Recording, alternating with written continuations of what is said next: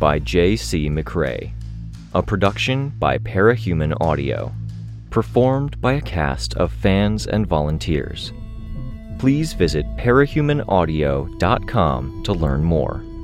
Thank you and enjoy.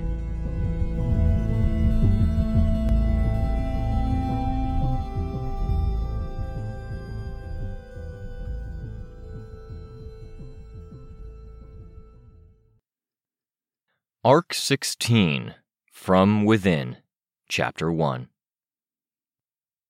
I woke up, my arm sliding across a file folder I'd left on my bed, with a stinging sensation I was sure was a 6-inch long paper cut.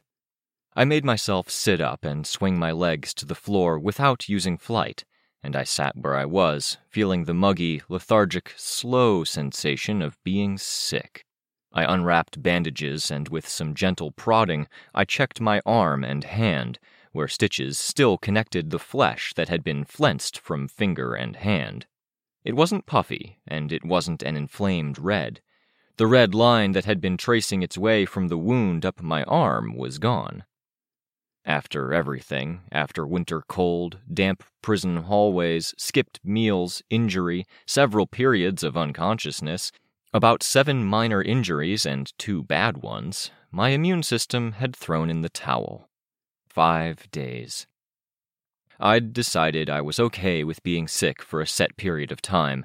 I'd scale down what I asked of myself by doing only one necessary thing a day: recuperate, find my equilibrium.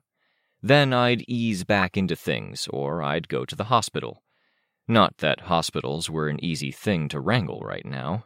I was annoyed I'd moved the papers, so a stack of papers in one file folder had fanned out to smear into another file folder, to the point I had to figure out which belonged where. The folder to the right was Professor Haywire. Multiple personalities, with each personality living on one Earth. He'd gone full mad scientist and opened the first portal we'd known about. We'd later found out there was one in Europe and, apparently, the one in Cauldron. The file folder to the left was more recent. It was from the info dump Dragon had given me, detailing everything we knew about agents and how they were structured. The door we'd glimpsed bothered me. I wanted to wrap my head around it. I stood, and I pulled on something more decent to wear, the long top with the black hood and the Brockton Bay skyline across the front that I'd worn to first meet Jessica's therapy circle. I fiddled with my hair, braided for overnight, tucking loose strands behind my ears as I made my way to the kitchen. Kenzie was sleeping on the couch, drowning in an excess of heavy blankets and comforters, with only the top of her head and the buns of her hair sticking out the top end of the blanket burrito. The coffee table was littered with tinkering stuff, a few plates and a couple of glasses, and the television had been left on. In the sunless hours of the winter morning, they were running some kids' show with a crew of a spaceship. I thought the protagonist looked a bit disturbing, but whatever. From the fact the television was on and that she hadn't done her usual routine for her hair, wrapping it up to protect it, I guessed she had gone straight from tinker stuff to turning out the lights, pulling blankets down on top of herself from where they'd been set up at the back of the couch. Routine was important for kids in grief, and this wasn't routine. I picked up 2 ends from ice cream cones that had been half-eaten, putting them on a plate. 2 ice cream cones definitely wasn't normal. Never mind that Kenzie liked to eat the top part of the cone, lick out the ice cream that had been packed in all the way, but didn't enjoy the cones enough on their own to finish them. Didn't matter on the cone type. Just your standard 11-year-old type weirdness. I found another 2-inch long bit of uneaten cone between 2 glasses. I was indulging her, letting her do her thing and find her own routine. If she wanted something, I let her have it, within reason. I was careful not to make any noise as I collected dishes, avoiding moving any tinkering work. "Breakfast?" she asked. She didn't poke her head out. "Did I wake you? Sorry." "I set an alarm to wake me up if you got up," the Kenzie burrito said. "You look healthier than you did yesterday." "I feel better. 8 out of 10. "Good. Do you want breakfast? I can make stuff. My foster dads used to teach me." She wiggled and struggled until her head was out of the burrito, and craned her head around to look up at me. She gave me a half smile, only one side of her mouth turning upward. "Nah, I'll make something. What do you want?" You have that yellow egg bread stuff, right? Challah, yes. I'm not sure how good it is. It's good. Can you make French toast with it? The smile had dropped away and her eyes were big. If you agree to something with vitamin C. OJ. All right, I said. I made my way into the kitchen to drop off the dishes. In the background, I heard her say, "Yes, I love this show. I'm never awake to see it." Kenzie had been my day one thing. I'd tackled one priority in each of my 5 days of dealing with the infection in my arm and whatever I'd had that was between flu and cold. I'd asked her what she wanted and needed, and she'd said she wanted to stay over. I'd warned her I was sick, that I couldn't give her my full attention, and she'd said that was fine. She'd stuck as close to me as I let her, as I did my best not to pass on whatever I'd picked up. During the day, she either accompanied me on my errands or she went off with other teammates. Her team had asked for her help with a job, and she'd gone out to do that yesterday. She had stayed for 3 hours, just long enough to handle the job and come back. I knew her team was worried. That they didn't know what to do about her, and she didn't know what to do about them. Kenzie thumped to the ground, prompting me to look away from the bread I was cutting up. She'd rolled out of her burrito and onto the floor, and was in the process of kicking and punching her way free. She bolted once she was out of it, straight down the hallway. Ad break, gonna pee real quick, back soon. The bathroom door banged shut. It had been Candy who had given me the data stick. I'd plugged it into my phone while waiting for Kenzie to get her things together. I had no idea how Candy had even gotten it, but it was surveillance footage from the warden's HQ. Kenzie stricken. Kenzie pushing things off the desk she'd set up at. A faltering attempt at smiling had given way to tears, sobbing. She'd started shouting and pushing more things to the ground when her teammates had tried to reassure her. In the end, it had been Tattletale who had caught her in a hug, pinning her arms at her sides, and held her there. Tattletale who, despite the video not having audio, had apparently told Chicken Little, Darlene, and Candy to go. When Kenzie had been released from the hug, she'd gone back to her computer to keep updating us. After everything had wrapped up, we had spent a few hours together recapping, but Tristan had wanted to get Byron looked after, Kenzie's ride had come to pick her up, and the rest of us had needed medical attention. I'd gone back to the apartment, cried some, and crashed hard. I woke up sick, and Kenzie had been the first thing on my mind. She'd come over that evening, and she had stayed every night since. She had opted to sleep on the couch rather than disturb Ashley's room. She ran down the hallway and up the stairs to the living room, banging into the table in her hurry to get situated in front of the television again. I peeked and saw her bundling up in her blankets. No sign of any agitation. Her eyes weren't red. She wasn't smiling incessantly. She wasn't crying. I made the French toast, quickly fried up some hash browns with sweet potato, and got the OJ out. I turned the kitchen TV onto the channel with the spaceship show. The process of putting it all together was nice, even if I had less than zero appetite, still feeling groggy from the illness. "Ken's, breakfast!" She came without protest or hesitation, but I did see her perk up when she saw that the show she was so into was on in the kitchen as well. Ashley's thing had been to have a lot of televisions and radios. Kenzie leaned over her plate to reach out and touch the screen. She dragged the image aside, beyond the confines of the screen itself and onto the wall. She did it a few more times, bringing up email and a news channel that was currently showing the weather. "I didn't know you tinkered the TV," I commented as I sat down with my own plate. "I did it to keep myself busy the other night while you napped." "Sorry," I said. "No, it's fine. We did something before, and we watched that movie after. That was nice. And this is really nice. Thank you so much." It was. I had no appetite, and my senses were dulled, and it was still surprisingly good. I liked challah, and I liked French toast, and I'd never thought to put them together. I feel guilty not being able to give you my full attention. "You're sick. It's okay. I'm just really happy you're keeping me company," she said, speaking between bites. "I would have gone crazy if I was at the facility." The place for the orphans and foster kids in transition. Chris's old place. "Are you feeling like you need more routine, or get back to where you have your stuff?" She shook her head, shrugging. At the same time, she started trying to cut the crust off the bread. Her top had only the 2 narrow straps at the shoulders, leaving the arms and the rest of the shoulders bare, and I could see the tension there. It would have been easy to chalk it up to the effort of cutting through the thicker crust of the bread, but Kenzie was very good at hiding what she was feeling. Talk to me. I can't help if you don't tell me what you're feeling. I don't want to go back just yet. I don't know what I'm doing. I don't know what's happening with my team or our team or the city or anything. This is nice. She turned her head to look at one of the screens that was floating around the television, tilting her head slightly. I ducked my head down until my chin was nearly touching my hands, which were flat on the table, trying to get a better look at her face. She met my eyes. What?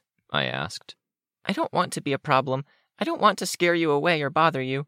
It's really obvious to me now that I can think everything's fine and then it's really not. I thought I was better and I'm not. But I want to stay, just for a little while longer. When I dropped you off that night, at the end of the day everything happened with Teacher, the staff said they were concerned because you made those images, and they said it looked like a projection of Ashley with something that looked like... Don't... Kenzie interrupted, her mouth partially full. She swallowed. Don't say it was AI. It wasn't AI. It was just a picture and a few minor triggers. I still get flack for some stuff I did at the end of summer that wasn't AI. I got questions from Parahumans Online about it afterwards, and then from the team, and I told Jessica, and Jessica had to double-check it wasn't AI, because that's the kind of thing that makes the heroes crack down on you, and they checked and they agreed it wasn't, so no, not AI, no intelligence. If you say it was, I will actually get mad. Not AI, I said. She huffed a bit and nodded. She took another bite and chewed it more than necessary. I had no fucking clue how I should read the things like Kenzie crying and sobbing instead of smiling, or her getting angry in a way that showed, like here or with Chris. Was that growth, genuine and healthy displays of emotion? Or was it worrying because she was getting upset and ranting a bit, that she was grieving, or that her emotions were running this high? I miss her, I said. Enough it hurts, and that it surprises me a little. Kenzie looked up from her food, chewing. She was really good company. Maybe the best kind of roommate to have. We had a good sense of each other's rhythm and boundaries. I feel like she forced me to grow up a lot about some stuff. About the faces we put on and the roles we play, and it sucks so much. Sucks, Kenzie muttered. She smiled, eyes downcast. You know it sucks for me. You saw that video Candy gave you. I shouldn't be surprised she knows. She didn't even seem to mind, but that was just how Kenzie worked. Yeah, I worry about you, about the projects you'd put together or what you'd get up to when I'm not looking. Because I care about you too, and I know I'd do some crazy stuff if I had your power and I'd just lost someone I cared about. I won't do anything, she said. I only made the Ashley projection with some basic expressions because I was lonely and I didn't know what to do. It made me feel worse because it wasn't quite right. So don't worry, I'll be good. I'll stick to old projects. Because it wasn't quite right. It made me think of Amy, about the process that had led to the wretch coming to be. It made me worry about Kenzie more. Okay, that's reassuring. We need you to talk to someone, I think, and we need to talk to your team. Chicken Little, Syndicate, Decadent, whatever you want me to do. So don't make me go back, at least for a little while. Her eyes were puppy dog big, her smile small and unsure. It doesn't have to do with anything, okay? You can stay tonight unless they say you have to go back. She nodded. She glanced at the screens beside her. No cheating the system, sending false messages, or sabotaging things so they don't want you to come back, or, I don't know, because you set up a hologram that makes them think you're there. I thought about that, but I wouldn't do it, she confessed. I didn't press. We ate. Kenzie chugged the last half glass of her OJ. Then she hurried over to the sink to begin washing. I would have protested she didn't have to help out, but instead I just joined her, doing my share of it, and putting away the stuff on the rack. Ashley's obsidian mug, still on the drying rack from a week ago. What are you up to today? I asked. I don't know. What are you doing? Everything, I said. Catching up, Byron, seeing where we fit into things with the whole... I indicated the television screen where the weather update had dropped away and the tail end of a news segment showed. There were cars on the road, bumper to bumper, red taillights and white snow. The scene changed to people moving down the sidewalk, all carrying things. I know some of the rest of the team is helping, and Chicken, Decca, and Sin are helping too, in their own ways. Yeah, I said. Can I come with you? I wanted to see Byron too. I thought about it for a second, then nodded. Costume or no costume? She asked. It was a good question. No costume for today, while we work on bouncing back. If we wear something costumey, we'll feel compelled to do something costumey. Good plan, she said. I looked back at the television, where they showed rows and rows of fresh new tents. Then, protests, riots, and anti-parahumans gathered together in something that looked like it was going from protest to riot. Calling for a ride and getting through all of that? Want to fly there? I asked.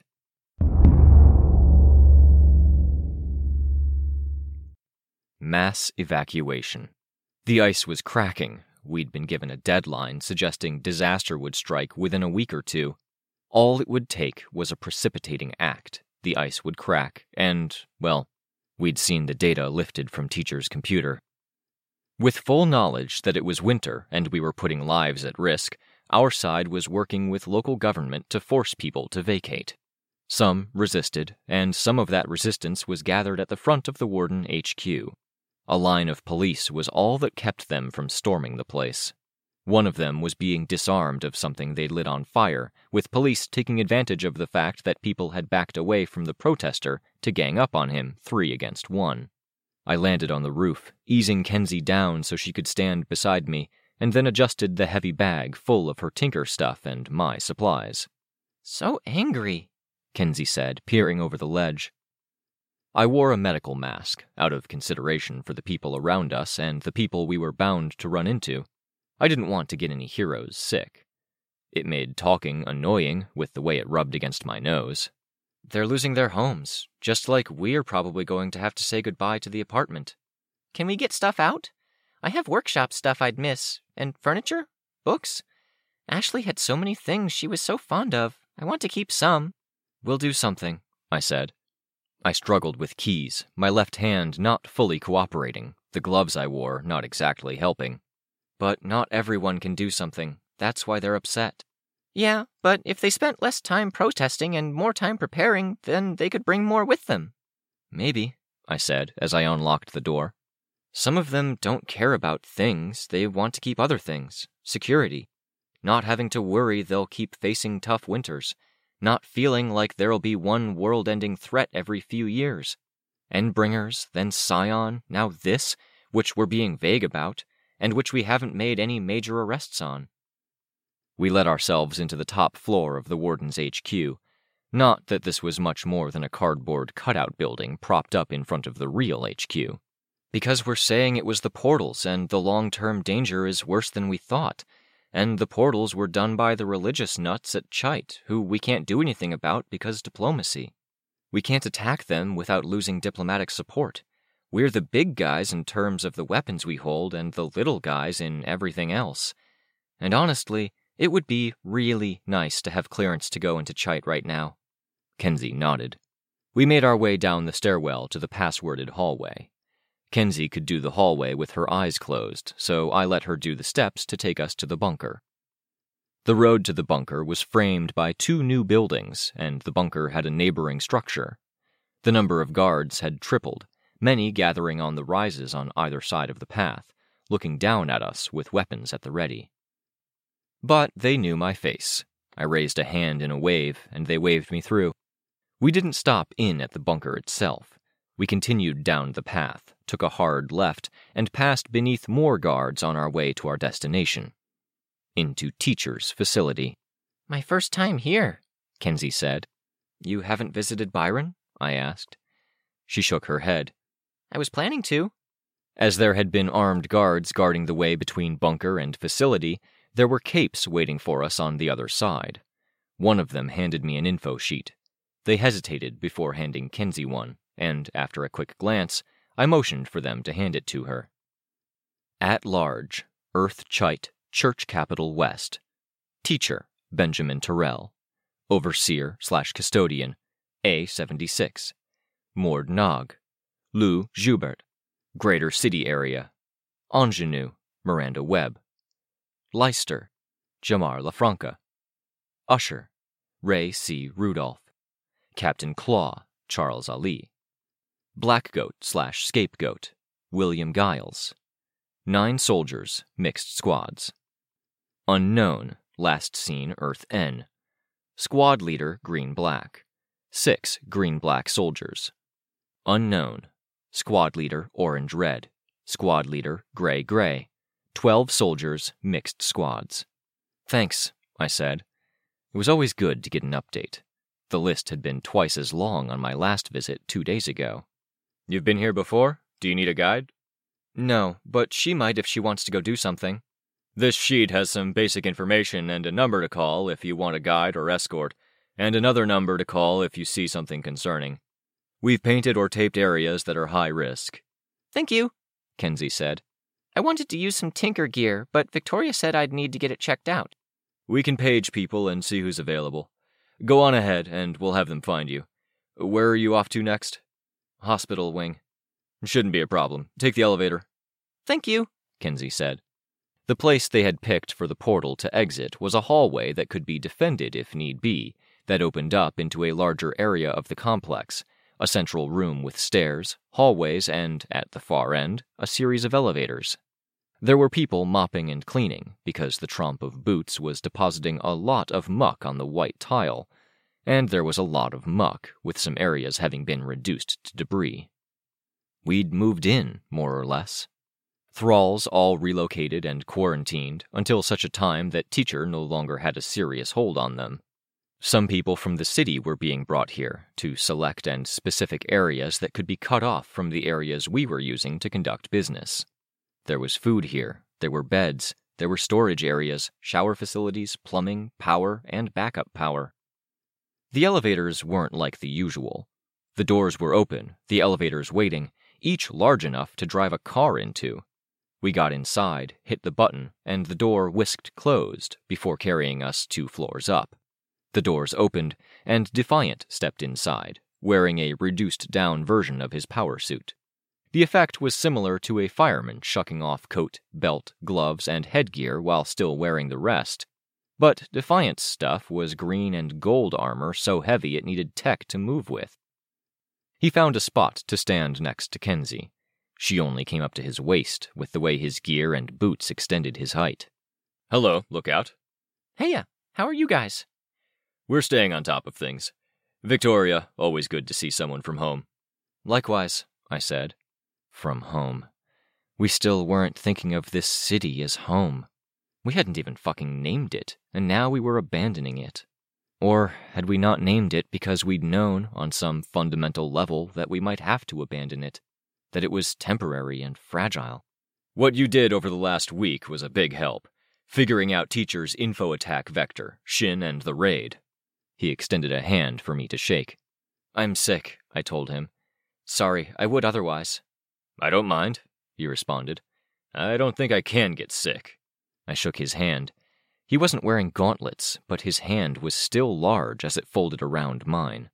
I could see seams and patches where it wasn't skin, with too smooth a texture. The tech? He asked. I'd stay to talk, take as much time to talk shop and catch you up, but there's too much to do. I lowered the bag to the ground so Kenzie could fish out the tech. It was akin to a double-thick keyboard with no buttons and a depression along one side. It looked heavier, and she needed 2 hands to lift it up to Defiant, who held it in one. Not a cube, huh? I asked. It is, she said. She's right, it is a cube, Defiant said while investigating the thing that wasn't a cube. Should you tell me what this is, or would you prefer I figure it out? You can figure. 25% of the reason I'm asking is I don't want to step on toes. 75% is because there's that slight, teeny-tiny chance that this isn't what we want to do in any place with a chance of fracturing. I see what you mean, he said as he opened up the casing, looking at the internals. Lenses were arranged in arrays, to the point it was more glass than anything, and the tech that was there looked like the arrays that extended back from the ocular cameras she'd had us place in our eyes. The elevator came to a stop. We stepped out into the hallway, remaining where we were while he produced a laser from his gauntlet, shining it through some of the lenses. Careful of the polarities, please, Kenzie said, shifting her weight from foot to foot. I know you know your stuff, but... Understood. I didn't change any numbers. Looking at this, you should be fine. You're not outputting anything, you're clarifying things that are operating within the sector space. Yeah, yep. But sometimes when you point a camera at someone, they look into the camera. They don't reach through to hit you or break your camera either. I'm not smart enough to keep the analogy going. But they're multidimensional space monsters. They could. Sometimes you don't want to agitate someone on the other side of the glass if that glass is close to breaking. I think you're safe, he said, handing Kenzie the keyboard thing. About what you just said, I do think you're smart. More importantly, you put in the effort, and I put a lot of stock in that. If we were still in the PRT, I would want you on my team. No, you wouldn't. Nobody who's seen my record would. I've seen your record, and I would. I'm a fuck-up, though. I leave a trail of messed up relationships and regrets behind me wherever I go. I'm doing it right now. With me? No. I bit my lip. I wanted to comment, but this was between them. No, Kenzie agreed. My new team. I'm very much the same, Lookout. I made almost no friends over the years. Chevalier, Mirden, Miss Militia. I'm not even sure most would look at those relationships and think of them as friendships. Dragon? Kenzie asked. I was getting around to that. Dragon was my first real friendship. I had immense respect, trust, and fondness for her. It did require some leaps of faith, challenges. Because she's an AI. Yes, and because we're different people. We figured it out because it was worth it for both of us. That laid a foundation for a relationship that was more. I've talked about those sorts of foundations with people before. It's not that easy. It sounds easy on paper, but... I know, believe me. She wiggled a bit. But if you want more friends, I'm always down. You've seen my record, so it's okay if you say no. But if you say yes, then you're saying yes while knowing I'm a bit of a nuclear-powered screwer-upper of relationships. I would be happy to be your friend, Lookout. And if I'm welcome, I'd like to see the tech in use. I have a guess about what you're doing. She nodded, enthusiastic, then looked at me. Yeah, I said. Yeah, though we're not the only people involved. If they say no... Of course, Defiant said. We got moving. Though he'd just handed us the keyboard thing, Defiant ended up carrying it and carrying the bag, which I was secretly grateful for. I didn't feel like I was at 100%, and fatigue set in easy. Even though it was against my personal policy, I ended up flying rather than walking as we made our way through the hospital wing. Is Dragon okay? I asked. Dragon's fine. What's she up to? Infrastructure development at Carroll Hill and Autumns, 2 of the new tent cities and hopefully one of the places we can settle for good. I suppressed a comment at that. Your teammate fought Saint. Did he mention her? No, I was just asking because she was absent. As was I for the latter part. Dragon is immensely powerful, but she, like any tinker, is dependent on her pre-established work to function at optimal capacity. The Dragon Slayers knew this and used it against her in the past. Teacher used it against her here. With no satellites to use for remote access except the ones she deployed after passing through the portal, she was limited in what she could do. If she dies without redundant systems and infrastructure behind her, she dies for good, just as any of us would. Kenzie's eyes dropped to the floor. At the same time, I made a bit of a face. I wasn't sure he'd seen with the medical mask covering my mouth. He'd seen. And there I go, proving my earlier point. I'm not always good at conversation, even or especially casual conversation. I heard about your teammate. I didn't mean to prod a wound. That was casual? Talking about death, dying, and the cape stuff? Either way, I nodded. It's okay, Kenzie said. I'll forgive you your foibles if you forgive me mine. We'll work on them, he said. To me, he said, I don't suffer from that same general need. I don't often lose my technology, but I suffer for a lack of allies and friends. I could have gone ahead and cut my way through an army of people who only committed the crime of getting brainwashed, but I thought it better to support my team, my wife, and force him to keep committing forces. It wasn't easy, I said. He shook his head. No, and neither is the aftermath. Teacher is free and untouchable for the time being. Ingenue is on the loose, and other thralls are operating elsewhere. Gary Nieves is wanting to make a meeting, bringing Dinah Alcott with him, of all people, and he has a great deal of political clout because of the ongoing riots and protests.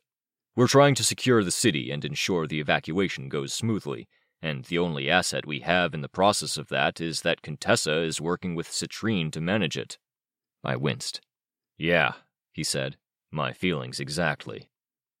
Byron's room was at the end of the hall.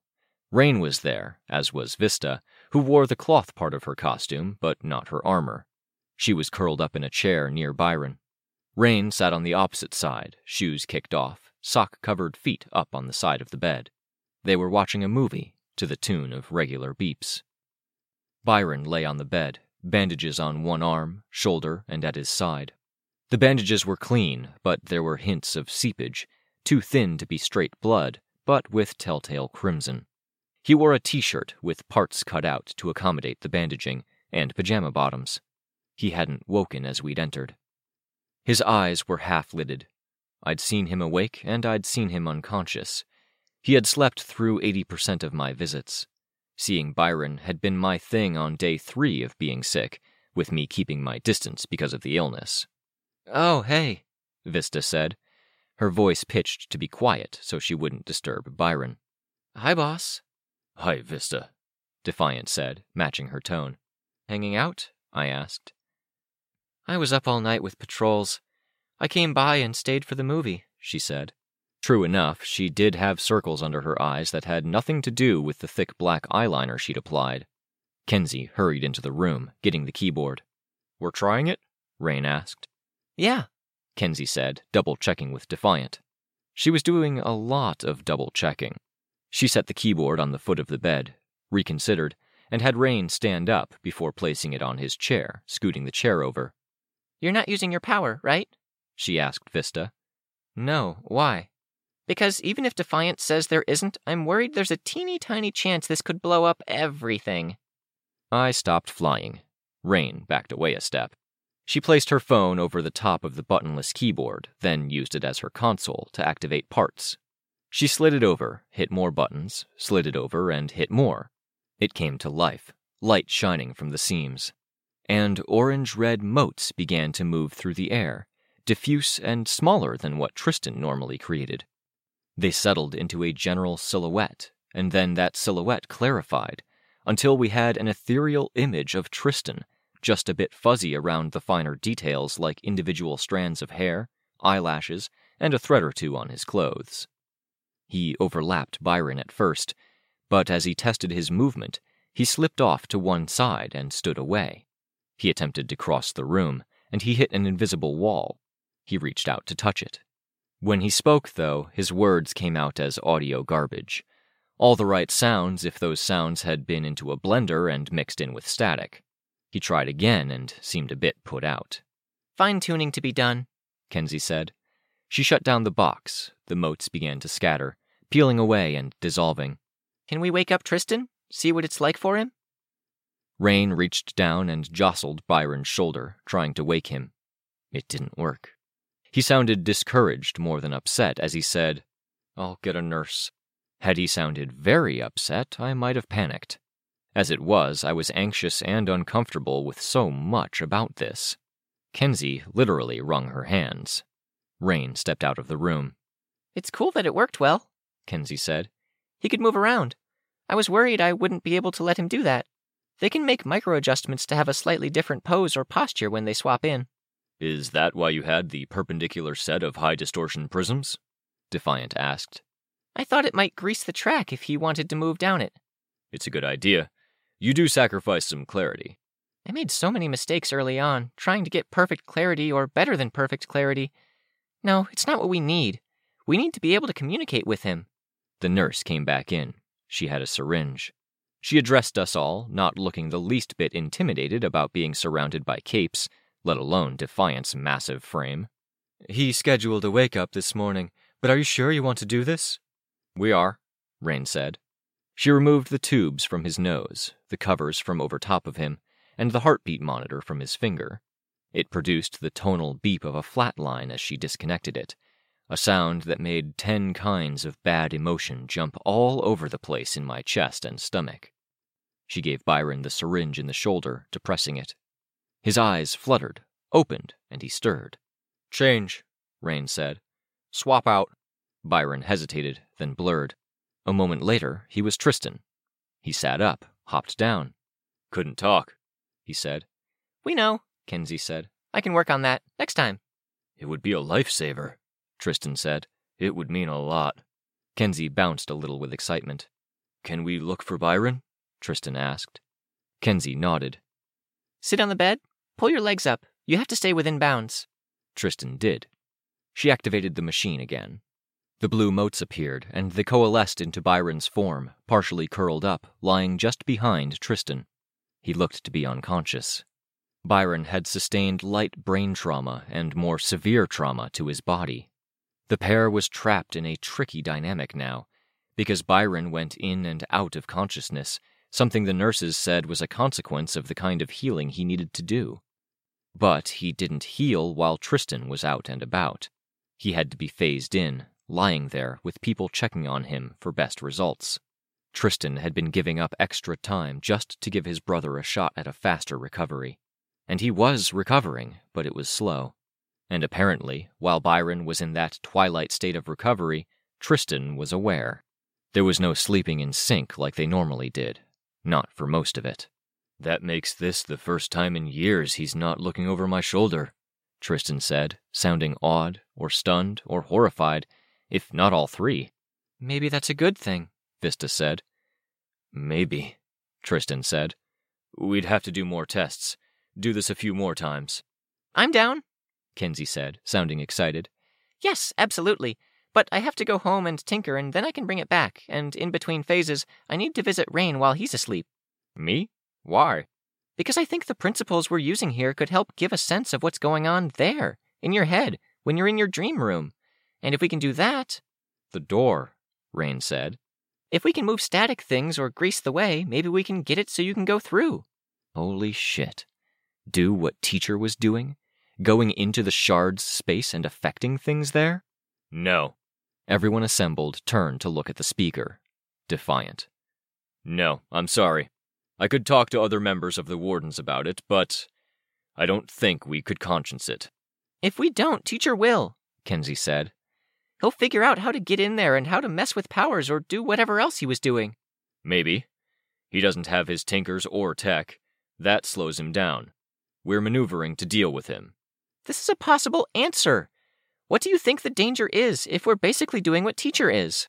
"I don't think there's any particular difference in the degree of danger you face compared to him," Defiant said. "I think it's very possible what you're talking about could work and would work in the same way." "Then why not?" "Because you're 11, and he's a criminal with the remainder of his punishment pending, and that's... Frankly, if it's what we think it is, it's a horrific amount of power." "You don't trust me?" "I'm not sure I would trust Dragon with it, and I trust her more than I trust anyone. This is something we could reserve for emergencies. We could pull multiple Tinkers in and spread out the load, maybe, but my instinct is no. It's too much, and it's too dangerous." "Oh." "I'm sorry if this spoils our..." "Friendship?" Kenzie asked. She shook her head. "No, you're still cool." "I'm glad. I should go and look after things. This, in its current form, very interesting work. Keep me up to date on the progress?" he asked. "Can do." He gave a nod to Vista, then turned to go. The conversation resumed, Tristan getting his stuff together, Vista talking to him about a movie they'd watched, apparently Tristan's pick, except she or Rain had picked up a similar movie to one on Tristan's list, same name, same director, same year, wrong Earth of origin. Kenzie was quiet, staring down at her work. Her hand ran along the flat surface. Then she looked up at Rain, who was already watching her. Her eyes found me, as she'd done earlier, checking with me, checking with Defiant, checking with Rain, asking for permission. Permission to delve into stuff despite the warning from the top. I didn't say no.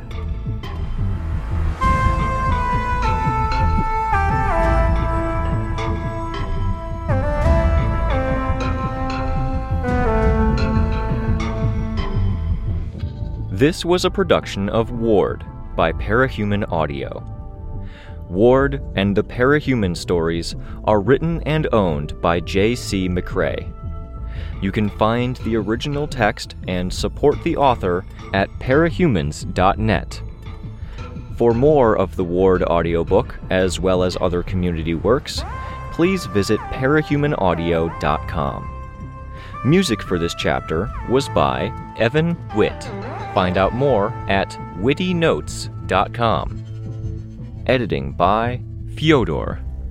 Narration by Robert Rain Ramsey.